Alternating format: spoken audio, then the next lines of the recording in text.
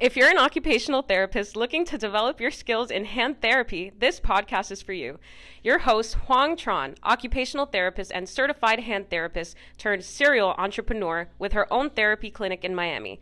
Hoang is an author and successful coach helping occupational therapists get jobs, develop their skills, and become certified hand therapists so they can become experts in their area.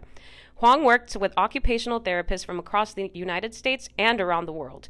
She talks about everything from hand therapy skills, career development, leadership skills, money mindset, and business. You too can become an expert certified hand therapist, business owner, and have more choices in your career. Subscribe now. Hey, it's Hoang here. I am going to talk about carpal tunnel, right? I'm going to talk about carpal tunnel. I don't know why this is a pet peeve of mine, but I'm going to talk to you about carpal tunnel because, man, every time I see it in the group, it drives me crazy. So I see these posts all over the place, and I myself deal with this kind of issue when patients call us about carpal tunnel. So as occupational therapists, as hand therapists, we have a tendency to think like, oh, carpal tunnel, brace, or surgery. So why is it that when it comes to carpal tunnel syndrome, it's either brace or surgery, right? Why is that? Oh, I think I have carpal tunnel. Oh, I'll put a brace on, do tendon glides, and there is more to carpal tunnel than wearing a brace and getting surgery. I swear to God. The more I've been a hand therapist, the more I've been working with carpal tunnel, there's so much more to carpal tunnel than wearing a brace. As occupational therapists, as hand therapists, we have more ability than just saying, put on a brace, right? So I see in this group, hey, I have, I've seen it in like mom groups all over the place, and in other therapy groups all over the place. It's like, oh, I have so-and-so who has numbness and tingling in their fingers, and every day they wake up and they have numbness and tingling. It's carpal tunnel. So what should I do about it? Right? Oh, everyone's like, put on a brace, wear the brace, take drugs, do tendon glides. There's so much more. As therapists, we have the ability to evaluate, and evaluating is asking very specific questions. What's going on? Because with carpal tunnel, just like everything else, there's a rule in and a rule out, okay? So let's rule out other problems and let's rule in carpal tunnel. So what I would like to see more of, it's just like, hey, if you think you have carpal tunnel, why don't you reach out to an experienced occupational therapist or a hand therapist in your community, blah, blah, certified hand therapist in your community that really can help you get to the bottom of what's going on. Bracing is actually really good, and it can be used for a short period of time.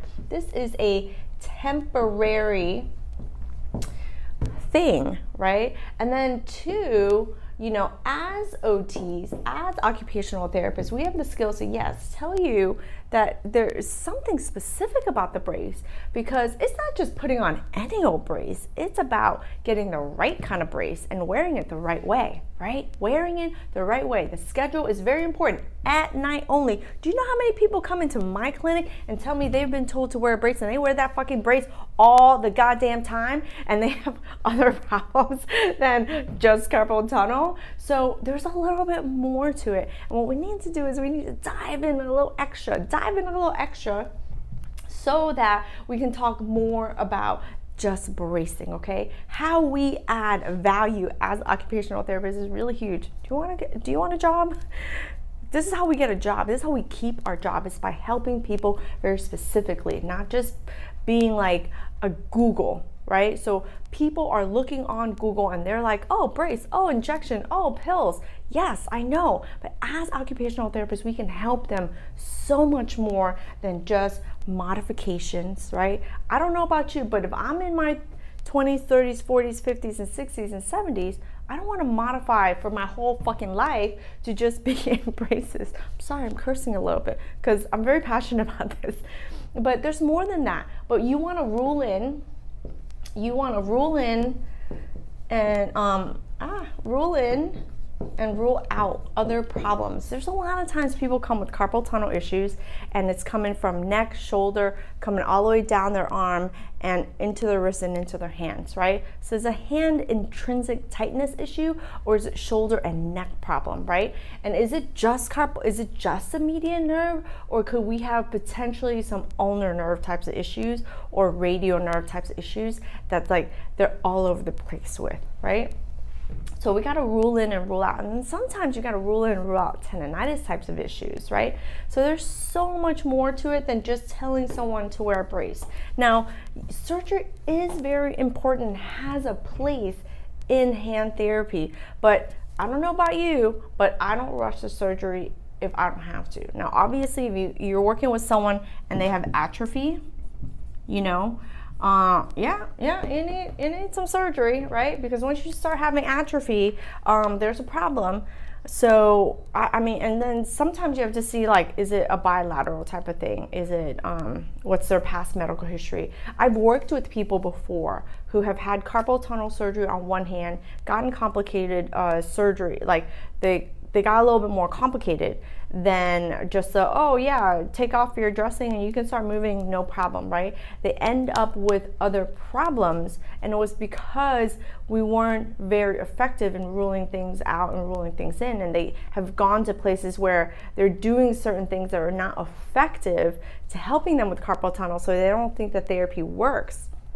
And then what happens is they go and they have surgery, they get really stiff, and they're like, holy crap, like I don't want surgery to my other hand. We had this exact woman who came in, she had surgery to her left hand. She had bilateral carpal tunnel, had surgery to her left hand because her left hand was worse than her right hand. She was a driver.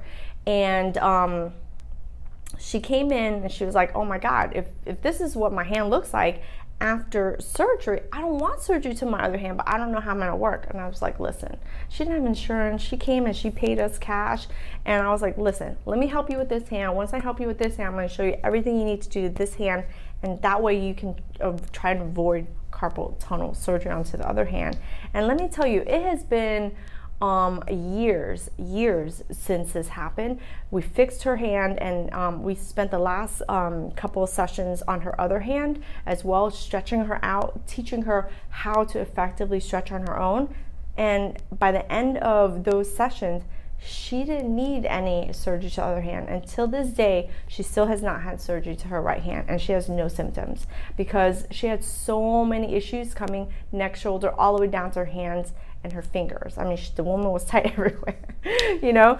So I think that it's so much more when we talk about carpal tunnel than saying, oh, like you just have to do this and that. Like you just have to do bracing and tendon glides. That's why our patients are confused. I'm gonna tell you, that's why our patients are confused, because they are online, they're reading that all they need to do is wear a brace and go get physical therapy, right? But what they should be doing is going to an expertise, right? That's you, an occupational therapist is an expert in helping people with carpal tunnel types of injuries. So that is my little rant of the day. I want to encourage you to think a little bit outside the box, and it's not always like just do bracing, let's do tendon glides. There's so much more to it, and it's going to allow you to be more effective. And when you're more effective and you help people solve the problem that they have, which is if they want to come to you to avoid surgery, there's so many things that you can do as a therapist to help them rule out and help them fix their carpal tunnel issues so that they don't have to go and have surgery if they don't want to, and they don't have to live in pain, and they don't have to wear a brace for years and years and years. All right, so I just hope that this helps you kind of dive in a little bit. There's so much more to it, but dive in a little bit, think outside the box, and be more effective for the patients that you serve. All right, thanks for listening. I will see you soon. Become the critical thinker, problem solver, and decision maker so that you can help any patient that comes your way and skyrocket your career in hand therapy.